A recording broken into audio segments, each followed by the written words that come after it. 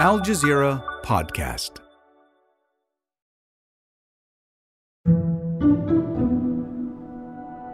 They sit in AC rooms and they don't realize that the heat is increasing, that people are dying. Millions of people are dying because of this. Those air-conditioned rooms are at the United Nations Climate Summit, or COP, in Dubai. Disha Ravi is there too. She's an environmental activist in India, and she's at COP with heads of state, royalty, and other activists. They greet each other, make deals, and discuss the state of the climate crisis. Negotiators from countries, observers, civil society members, the press, researchers, a bunch of other students. The summit is exclusive, and it's a question for activists whether or not being in those rooms makes a difference. Dilika Mandela, Nelson Mandela's granddaughter, believes that it's worth it to fight what she calls climate apartheid. Apartheid used economic power and privilege of a minority, and similarly with climate change. The economic system and the systematic way of doing things is along those same lines.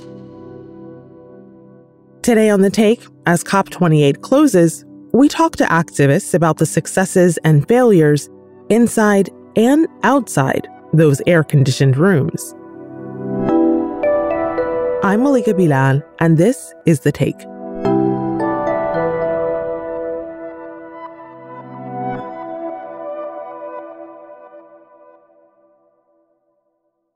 This year's Global Climate Summit was eventful.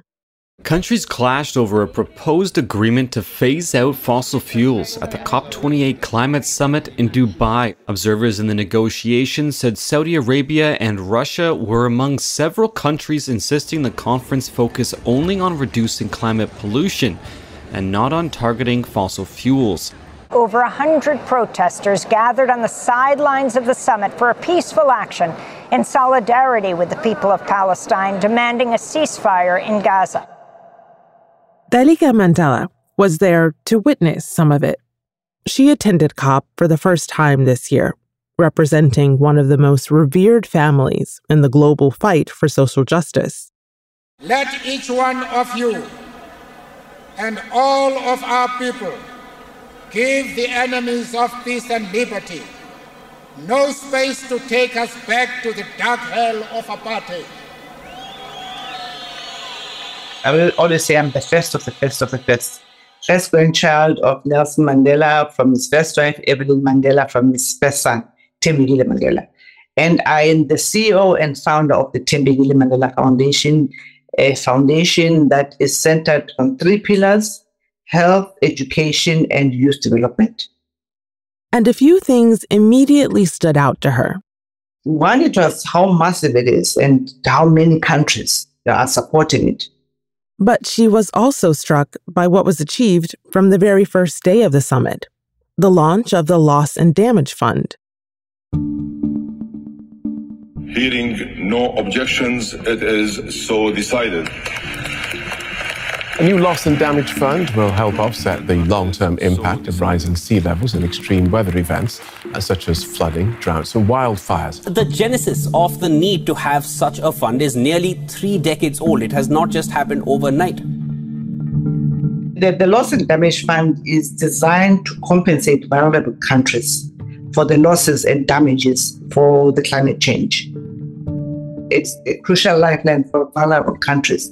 And this fund, in my view, will help in terms of the roadmap that is needed for the global south, where the most that is affected due to the fact that we don't have the funding, we don't have the expertise, the technology. So this is the fund that would assist in doing all of those things.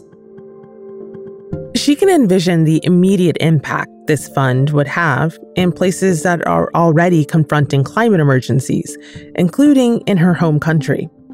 South Africa's vulnerability to climate change is much greater than its consumption of the fossil fuels that cause it. It is the same injustice that is meted against our people.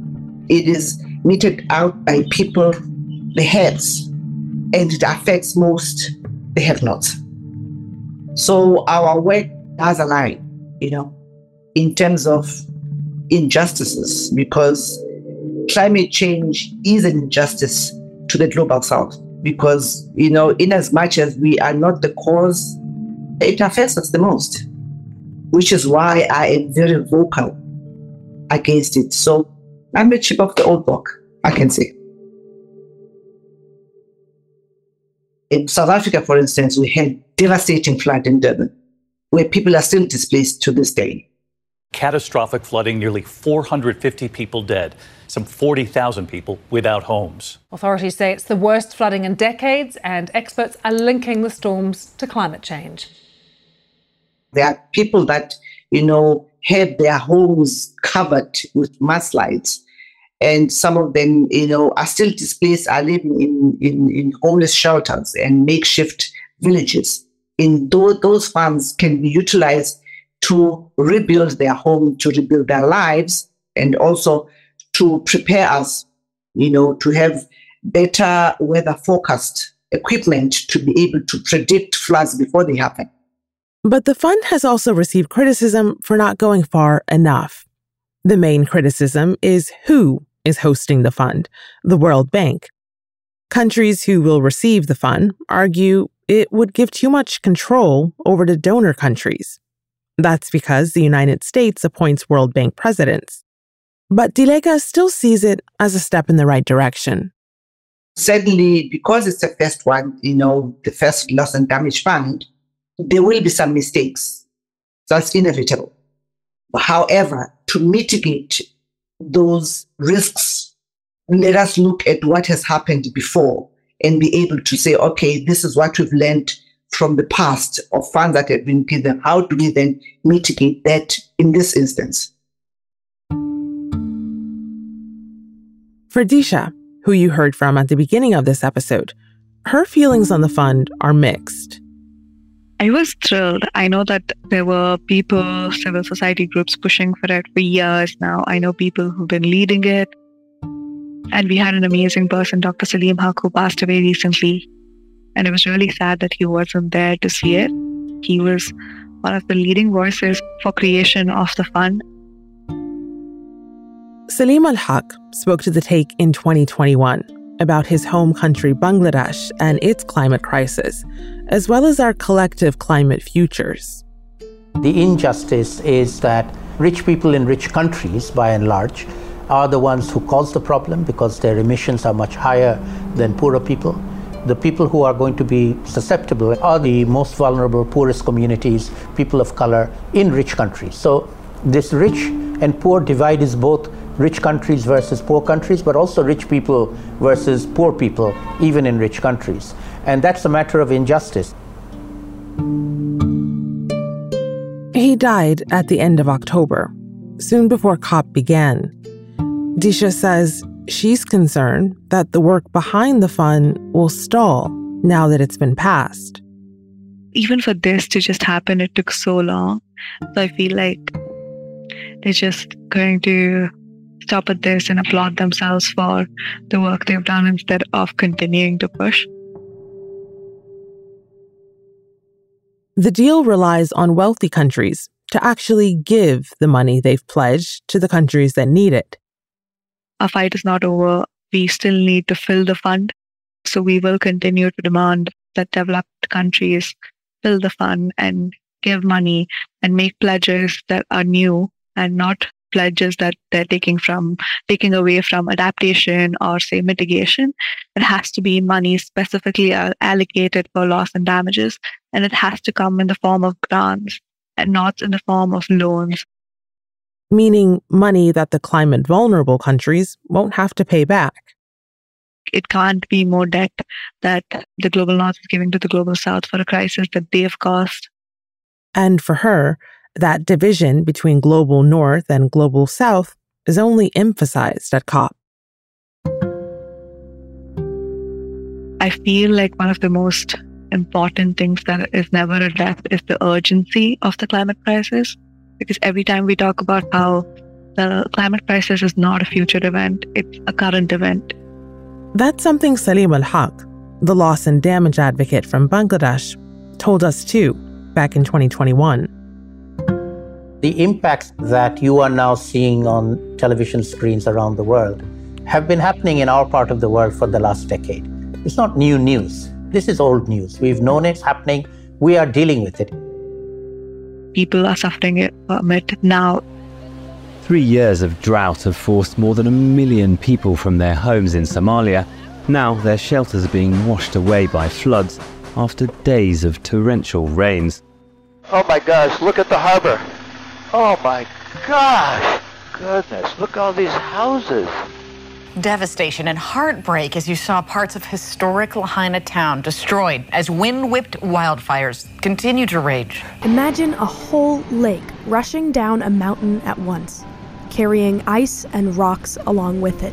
Heavy rains have caused a Himalayan glacial lake in northeast India to burst its banks.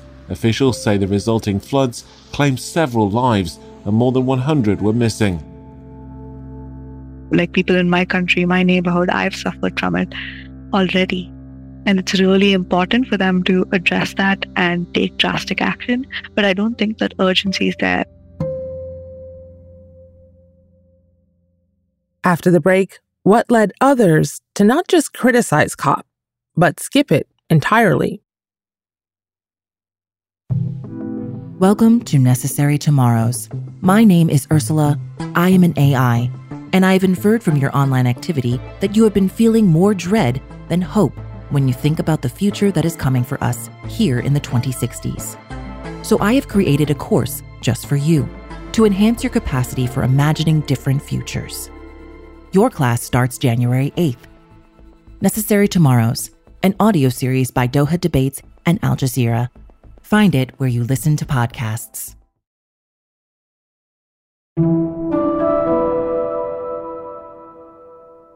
The criticism of COP included full-on boycotts from the likes of Swedish climate activist Greta Thunberg, who skipped last year's COP and didn't make an appearance in Dubai this year either. She also spoke out against the choice of the summit's chair. Sultan Ahmed Al-Jaber is the CEO of the Abu Dhabi National Oil Company, a lead producer of fossil fuels. The first time a CEO has ever run this particular conference. Other activists boycotted over the presence of Israeli representatives amid Israel's war in Gaza, including Jesus Vázquez. I am the General Coordinator of Organización Boricua de Agricultura Ecológica, which translates to Organization Boricua of Agroecology in Boriquén, Puerto Rico. And he's at a different conference hosted by La Via Campesina. It's an international organization of farmers. We go normally to all of the COPs. And this year we're not there because we cannot permit ourselves to be in a space while Israel is committing genocide with more than 15,000 people killed, with journalists that have been killed, with more than 5,000 children that have been killed, with hundreds of medical workers that have been killed, to be in that same space and to grant Israel the space to even talk while they're doing that. So for us, it is complete solidarity. We didn't think twice as a movement. And for him, the work for climate justice does not have to include COP. Jesus is from Puerto Rico, a place that's been hit by massive hurricanes too frequently to fully rebuild. And the work he does with La Via Campesina is happening at home. We're going to our neighbor's house in our community with chainsaws if we need to take some debris, some trees that fell down so that families can get out, bringing tools to rebuild people's houses. We're bringing seeds and farming tools to replant. La Via Campesina's work aims to build what he calls food sovereignty, putting the production of food in the hands of the people who eat the food. For us, food sovereignty is a way to defend our ancestral legacy and defend Mother Earth. And we're saying that food and agriculture, that is the essence of life, should be in the hands of the people and not in the hands of a few multinational corporations that are just all about profit and capital. As for Disha, though she did attend COP28, she said being there isn't her main priority. I'm not thrilled to be here. It's like taking away time from a lot of things that I would rather be at. Every year I'm tempted to boycott COP, but I feel like for the boycott to actually work, there have to be like massive numbers and like massive groups and people rallying behind it. But I am also concerned, even if it's that big, I wonder if it's only going to be civil society groups who are going to be doing that. And that makes me think, if we all boycott COP, does that mean that governments can still get to come here? Do they still get to come here? And do they still get to continue their work? And if governments continue to show up to COP, Disha says she feels she also needs to show up. We've always had to come to where the power is, and the power comes to COP, unfortunately. And so we've had to come here and make adjustments, learn their language, speak their language, make sure that our demands can no longer be ignored or silenced. To Dileka in South Africa, the work done at COP is important, but it can't end there. The conversation cannot stop at COP.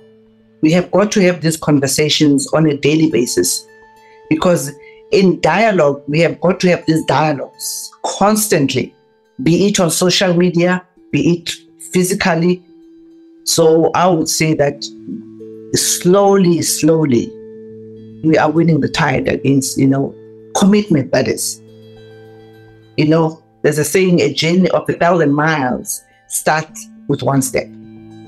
Climate change doesn't care who caused it, who suffers the most. It is upon us. And until such time we put our differences aside and make sure that we come up with concrete solutions of how to reverse the tide. Because if you pit nature against humanity, nature will win every time.